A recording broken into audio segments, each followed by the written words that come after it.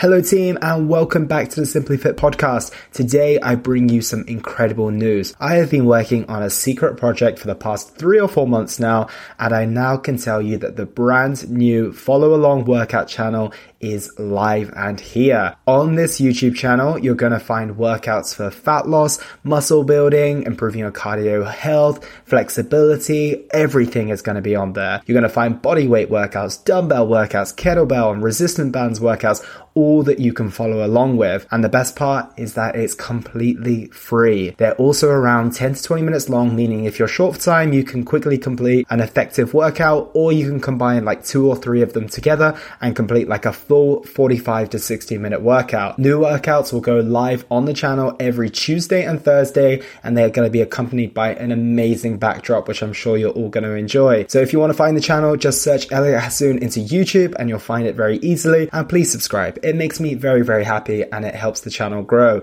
And feel free to tell your friends, your family, your pets, whoever you want to share this with, and let's work out together.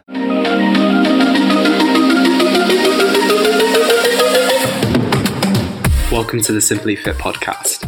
I'm your host, Elliot Hasoon. In this podcast, I'll be looking at 3 key questions related to fitness, nutrition, and mindset. I will break these down into information that is easy to understand and actionable so that you can apply it to your life today. This podcast will give you all you need to improve your health and well-being once and for all. So sit back, listen, and most importantly, take action. Hello, and welcome back to another episode of the Simply Fit podcast. I am back with a solo episode today, and I hope that you guys enjoyed the most recent episode with Tej. It was really, really great to have her on, and great to have a guest back on as well. And on that note, we've got plenty of great guests coming up, and one coming up in the next couple of episodes, which I know you guys are absolutely going to love, so stay tuned for that as well. And if you did listen to the last episode, you would have heard myself and Tej talking about training partners, and I mentioned on that episode that I don't think that I've discussed training partners in depth on the podcast, so I think that's going to be the best place for us to start today. So we'll get going with that training question, which is, Elliot, should I train with a training partner or even training partners?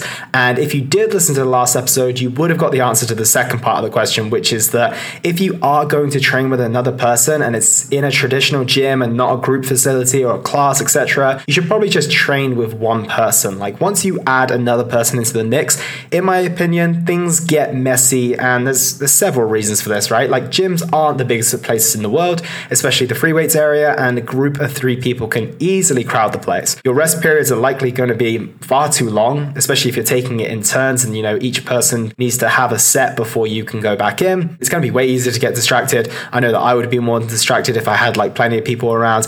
And if you're a big group of dudes, you may seem intimidating. And if you're a big group of females, you may also seem intimidating as well. I think the list goes on. So unless it's a team sport, a class, a circuit, or even just a one-off when maybe one or more of your friends is in town, and aside from those circumstances, I believe you should only ever train as a pair. So now that's out of the way, I want to present you with the pros and cons, give you my honest opinion, and as always, once I present you with all the information, you'll be well informed enough to make a choice that best serves you. So let's get started with the pros to having a training partner. And the first, and probably one of the most compelling reasons to train with a friend, family member, colleague, or a spouse, is that there's so much more accountability and motivation. So just by having another person there waiting for you, it will exponentially increase your chances of showing up. For a lot of people, it isn't about the training session itself. It's actually about getting to the gym in the first place. A lot of people are fine once they arrive at the gym. It's the challenge of sticking to their commitment when they say they're actually going to go and then following through with that. But once you add another person into the mix, the accountability goes up considerably. There's now someone there counting on you to show up. Like, we don't want to let that person down, but aside from that as well, the enjoyment of the session might go up knowing you're going to interact with that person, providing more incentive to go. You might enjoy training more when others are around. There's quite a few more reasons not to skip the session, and that is a major pro. And the second part to this, as I mentioned, is motivation. motivation. You're not always going to be motivated. We're all very aware of this by now. We also know that if you want to achieve any significant results, you need to learn to show up even when you do not want to. And with that in mind, you might be really unmotivated one day, and you might message your friend and say, I don't really fancy it today, but they're motivated and they say, hell no, I'm up for this session and you're not going to let me down, so you better get your butt over here and we're going to have a good session, right? And if someone has that type of energy and is 110% ready when you arrive at the gym, even if you don't feel like it, their energy will be infectious, and I guarantee you're going to have a pretty decent session, and it's going to be way better than the one you would have skipped if they had not been there. And we've also got to consider, what about that set that we potentially don't have the confidence to do yet, or that weight on the bar that we've not really confident enough to lift yet? If you have a training partner saying, Elliot, you've got this, come on, one more, let's go, you are so much more likely to succeed and make great progress in your training. And this actually allows us to transition nicely into the next benefit, which is performance increases. So many people hold themselves back within their training due to lack of confidence when it comes to making progress, specifically when it comes to lifting heavier weights and pushing themselves beyond their limits or their pre-imposed limits. And don't get me wrong, sometimes this is wise, and I don't want people putting themselves into a position where they don't feel safe. However, when you have a training partner, you almost always have a spotter that you can utilize.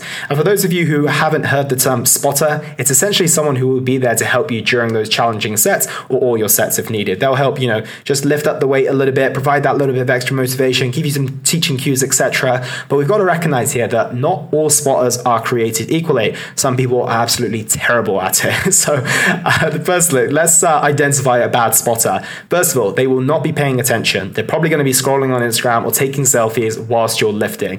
I'll go through the characteristics of a good spotter in just a second as well. The bad spotter will probably put their hands on the weights, bar, or your body even when you don't need them to, and potentially do that lift for you. And they'll also potentially let you go into unsafe territory during a set when it's not worth it. A good spotter, on the other hand, will be attentive. They'll understand when you need a bit of extra verbal motivation and give you those teaching cues that you need. They will very lightly touch the bar or your body. Only, and I repeat, only when it's needed. There is nothing more frustrating when you're about to push through your sticking point of a lift and someone touches it prematurely. It drives me nuts. I'm very particular about who I get to spot me these days. And on that note, try and not get any close family members or maybe your relationship partner to spot you, as if you're really struggling and they're thinking, okay, if this bar falls on them, they're going to A&E, they might want to save you and they might care more about your safety than your gains, which is great. But it is, they're probably going to touch it prematurely. And on the final note, a good spotter will give you guidance on when you're in an unsafe position and potentially when to call the set. I know in the past, just as a byproduct of having someone's presence during a heavy lift, it gives me that safety net, that extra confidence that will allow me to potentially break a personal record or even just attempt a lift that's a little bit more ballsy than I would alone, because I know if I don't make it, there's someone there to help me safely out of it. And this certainly can be helpful. And as I won't go through the cons of not having a spotter, I do want to quickly touch on, what you can do if you're not going to have a training partner and if you're going to attempt a heavier lift. So I personally train alone around 95% of the time, and I'm not going to let that stop me doing any heavy lifts. If you're watching my Instagram stories, you'll be fully aware of that. So the first thing you can do here, if you want to attempt new personal records, is ask one of the personal trainers who's around, the fitness instructor that's around, or someone in the gym who looks like they know what they're doing. This may seem a bit daunting, but if someone says no, they're quite simply being rude. I don't ask people much these days, but I don't think ever in my life has anyone said no if I've asked them. So the next thing once you find a good person to spot you is that it's really important that you give them specific instructions. In the past, my instructions will literally be this: only touch or take the bar if the weight is going to crush me. If not, let me struggle for as long as I need to until I complete the set. And even if it does look like it's going to crush me, only then use your fingertips. Let me take the majority of it.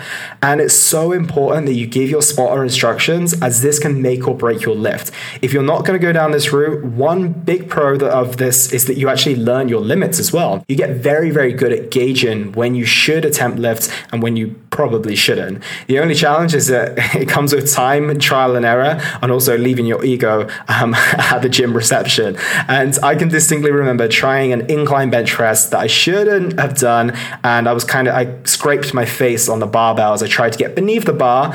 But, it was a lesson learned. It was not fun, but I had to learn that lesson. So if you don't have a training partner, ask someone who looks like they know what they're doing, give them specific instructions, and learn through trial and error.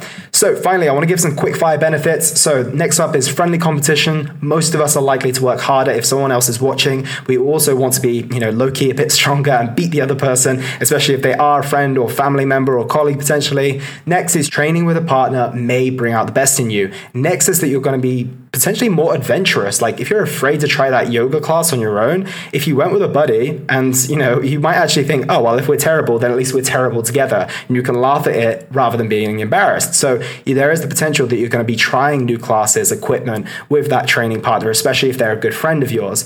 The next is more fun. Like I personally love my training, but I know not everyone does. And, at least if you're going to the gym and you're spending the time with someone's company you enjoy, you're both more likely to have a much more enjoyable session. And then finally, you're going to be more social. In most gyms, it's like headphones in, world out. And although that's preferable for most of us, being able to spend an hour socializing with someone whilst working out may give you, extra benefits, a bit of a two birds and one stone from that perspective. So as you can see, there are plenty of benefits, but of course, there is always a downside. So let's get started on the cons. So earlier we spoke about one of you being motivated. However, if your training partner is constantly not motivated and is complaining about the gym all the time, this may eventually bring down your morale and your energy. Like let's say you're new to the gym, and although you're excited about the prospect of improving your health and fitness, your comfort zone of not exercising is not too far behind you. If every time you go to the gym and you've got someone who's whining, complaining, making excuses as to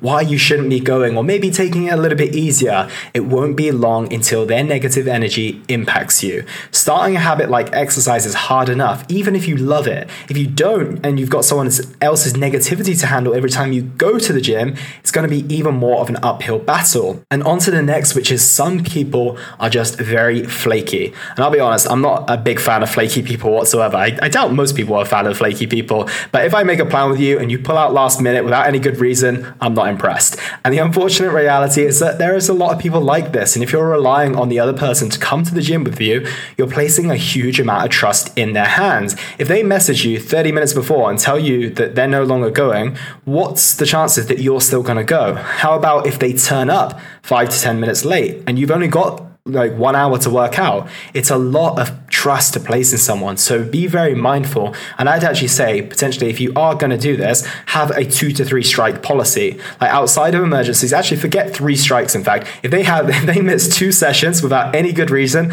I'd probably drop them as a training partner.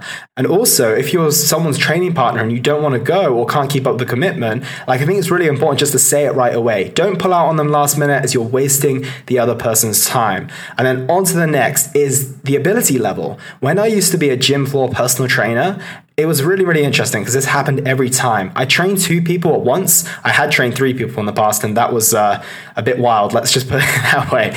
And there would always be one that was on a really good level, and the other one was always light years behind, unfortunately. And I don't know why it was, but it was literally the case every time. And as you can imagine, the majority of my attention had to go to the person whose ability was lower because I had to keep them safe, make sure they were in the right position. And unfortunately, that meant the person who could be making tons of progress, the person who was actually quite competent, was being held back. And this is likely to be the case if you are training with someone. And if you're the person that doesn't quite have as much ability as your training partner, and they're okay with this, by all means continue, as you're going to get better just by learning from them. However, if you start thinking that you're on the same level, but the other person is holding you back, however, if you start to think, maybe we're not on the same level and the other person is starting to hold you back, then you probably want to reconsider. When you're training with someone, it does become less about you, as your rest periods are spent coaching versus recovering. And this isn't necessarily a bad thing, but it does mean there is less focus on yourself and your session. If you can find someone at a very similar ability level, amazing. But it is unlikely. But it will be great if you do, because you can level up together. And if someone's better than you and is happy to train with you still, do as much as you can to support them so it's not so much of a one-sided relationship, because you will take away a lot from that and you want to keep hold of them if they're happy to keep hold of you. And on to the final quick-fire training partner cons. More distractions. If a rest period is 60 seconds, but you and your training partner get into an interesting conversation, that rest period is going to be way longer than it should be, leading to less intensity overall within the session. Next is you may be relying on your training partner to give you feedback, and in their eyes that you might be doing great. They might not really know what a good set looks like, or they might not even be focusing on what you're doing, and they can't give you enough critique, meaning you're probably going to maintain those bad habits. Finally, life will come up. Aligning schedules 3 to 4 times per week, every week, is going to be quite a challenge, and life will come up at times, right? It's easy to start relying on your training partner, and if they go on holiday for 2 weeks, you might not be able to produce the same level of intensity as you usually would do, and it is something that we can start to rely on and not be able to quite do as much on our own. So now that I've given you all the considerations, I want to give you my take on where I personally stand. So I personally really like the idea of having a training partner. However, the practicality of this has led me to train solo, and it's highly likely that I'm going to stay training solo for the foreseeable future. Let's put it this way. I travel a lot. If I need to change my schedule, I want the freedom to do that without considering someone else's training session. I also spend my day coaching my clients, which I absolutely love. But when I'm training on my own, or when I'm committing to my own session, I don't really want to be coaching anyone else, to be completely honest. I also have my own coach who provides my programming for my own goals, and I'm not willing to compromise this to accommodate someone else, and it's unlikely I'm going to find someone who's willing to just follow what I'm doing, and therefore I'm just more than content with training on my own. I also don't find if we look at the pros of the training partner, I don't really need to be motivated. Like, I'm performance driven and I won't hold back if I want to go for a heavy lift, so those pros don't apply to me as much personally. However, this is just me, and I appreciate everyone will be different. So if the idea of training partner sounds good to you, give it a go. Try a couple of different partners, see who fits best with you. And if it doesn't work, train solo and reap the benefits that can come from training alone as well. So that's my thoughts on training partners, and that wraps up today's training question. So on to nutrition next, and this is a really good one. Elliot, where do I begin with intuitive eating? As I mentioned, this is a great question, and I want to start by saying intuitive eating is a skill, and most of us will actually underestimate how challenging it actually is. So to give you some context, there's entire books on intuitive eating. I mean, entire books, right? If there has to be an entire book written about it and not just an article, then it's a good chance that it's something that, is more than meets the eye, let's say. And I get it. It should be something that's quite natural, and for some it is, and we'll touch on that later. But realistically, we live in a world where food is hyper palatable, unbelievably accessible. We have marketers using our own psychology against us to make it harder to resist, along with the conditioning from our youth that makes it far more of a complex concept than we would initially think. So to give you what intuitive eating is in a one-sentence definition, I would essentially say that it's an approach where you eat when you're hungry and you stop when you're full, which sounds simple. And in theory, yes, it is simple. In reality, not so much. And that's why I want to go through 4 to 5 things today that we must do and understand to get better at intuitive eating. So the first one, we must understand the difference between physical hunger and emotional hunger / cravings. If you listen to podcasts on my top 5 ways to deal with hunger and cravings, you will have heard me go through the different definition of these. Essentially, physical hunger usually comes as a byproduct of not eating for a certain period of time, usually manifested in the form of physical sensations such as an empty / rumbling stomach, maybe even some irritability. And for the most part, you're not wanting something specific, you simply just want to eat. Cravings and emotional hunger, on the other hand, can come at any time, even after eating a large meal. It's the desire for something specific. Usually it's quite decadent or sweet, and it can stem from boredom, sadness, anxiety, etc., and can come in the form of comfort eating. If you can't separate the two, you'll find intuitive eating incredibly challenging. We can all get better at this through self-awareness, and also for a period of time, watching what we eat and managing our calories. I find the best way for my clients to discover this is through their dieting processes, right?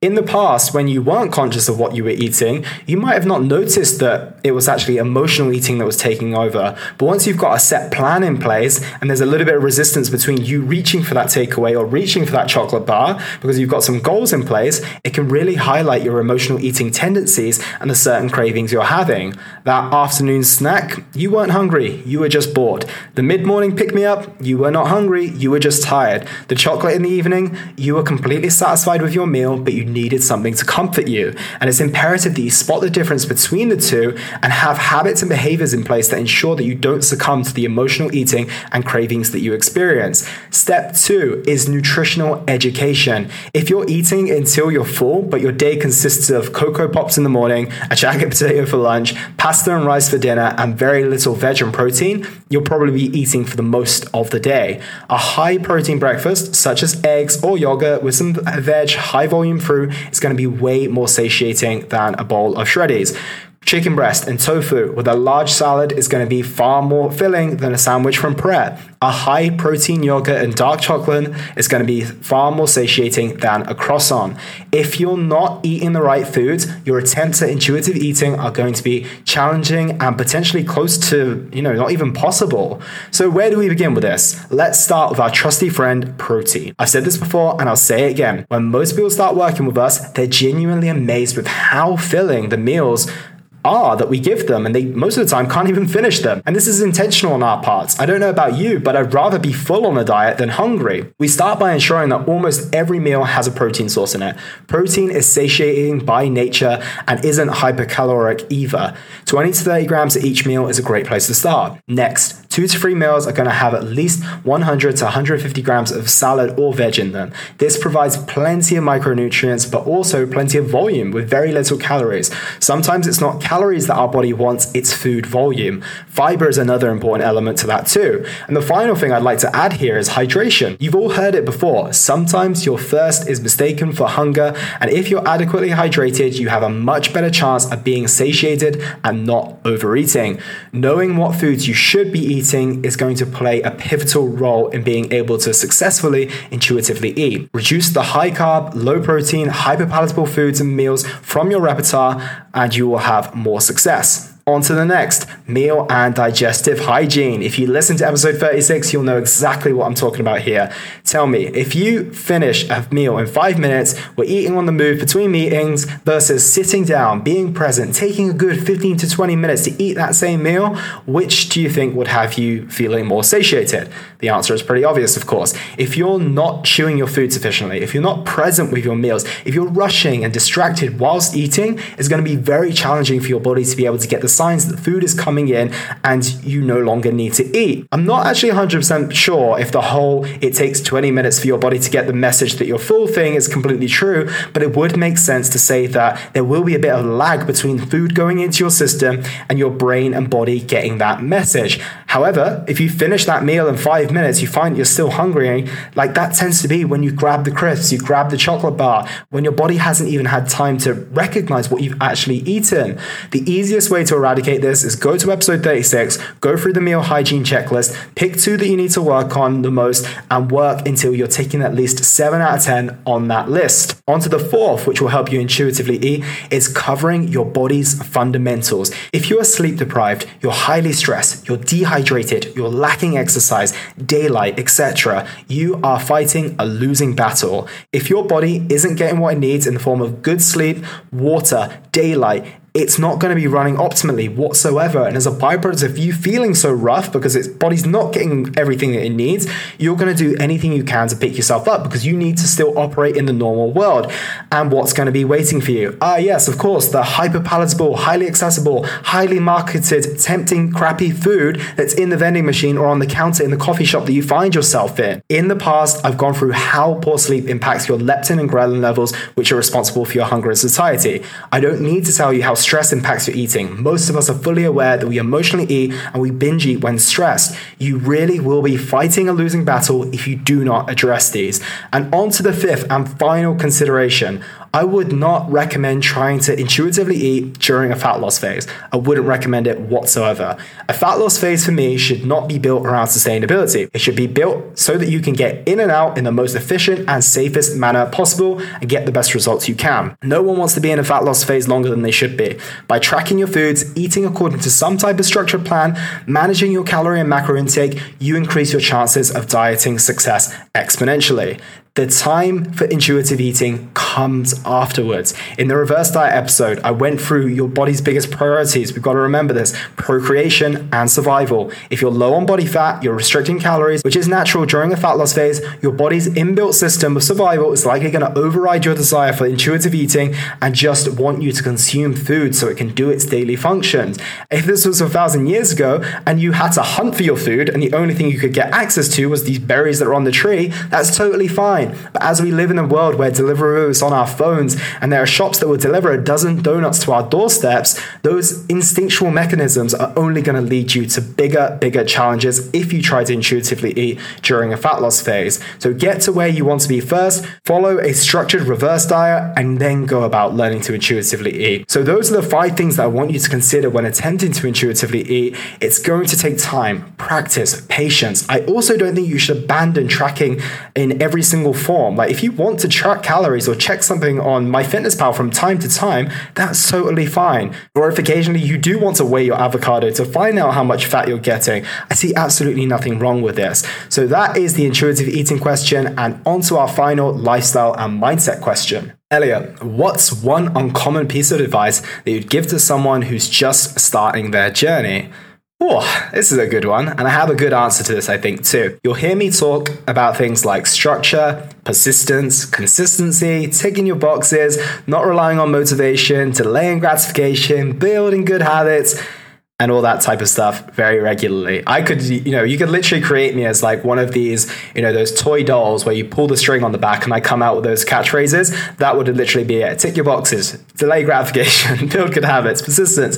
Anyway, I digress. And it's for damn good reason as well. If everyone implemented what I just said and we had that pull the string doll that repeats all those mantras to you, we'd all be successful. So anyway, but there are a couple of things that I perhaps talk about in a bit more detail with my clients, as they tend to be specific to their journeys. And there's one question that I nearly ask pretty much everyone when I first speak with them ahead of joining the EHC team.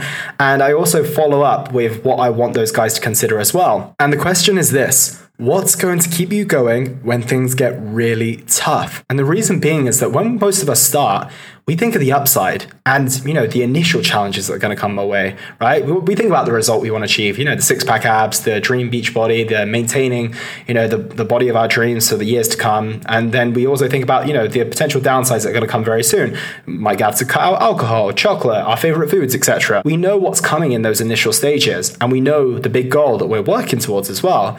No one's thinking about that second dip of motivation 4 months into their journey. No one's thinking about being 7 months into the process when they expected to achieve their result in 3 months. No one is thinking about when they get halfway to their result, they feel 10 times better than they did, but they can't quite get themselves to push to that final level of where they really want to be, right? We don't consider these things, and it's incredibly important to think about not only the initial challenges, but also what's likely to come much later down the line. Like, what's tripped you up in the past? What are your tendencies that might get in the way? And then the next step to this is putting actionable strategies in place. Let's take the example, like I'm 10 kilos down. I've got 15 kilos to drop and, I can't quite get motivated to get going again. What do I know about myself that will help me get through it? Let's have a real think about this, like really get in touch with yourself. Well, I know that I do really well on structured plans, so perhaps I need a reset where I go on a meal plan again for 4 weeks and I just cancel all my socials for a month. That will help me get on track, and I'll see some changes on the scales and I'll be ready to go again. I'll also kindly thank people for their compliments, but I'll ask them to keep their compliments to themselves until I've achieved my real goal, because it tempts me to take my foot off the gas. I'm going to be very honest with myself here. And another example might be, okay, I know what I'm like with my work. At the end of the quarter, I know how busy I'm going to be, and I'll be lost in my work for at least the final 2 to 3 weeks, of every single quarter. So what do I need to do? I need to be ultra prepared with my food. Maybe I use a meal prep company just for these 2 to 3 weeks to make life easier for myself. I need to train first thing in the morning so I don't skip my workouts when things are naturally going to get busy later in the day. Perhaps maybe I need to anticipate that my progress on the scales might be a little bit slower because I'll be more stressed because of the quarter's ending, and I'll probably compromise my sleep as well. And finally, I will need to make sure that I set a date on the calendar when the quarter ends where I switch back to giving 110%. right? Do you see how powerful that can be? I think this is huge, and I want you guys to really think about this if you've got any long-term goals. Like, challenges will inevitably come. If you've worked towards similar goals, you may even know which challenges are going to come, and it makes so much more sense to go in prepared than to go in without a plan of action. Really thinking about what is going to trip you up, and literally to that exact example, what you will do to overcome it. You've got that action strategy in your back pocket ready to go.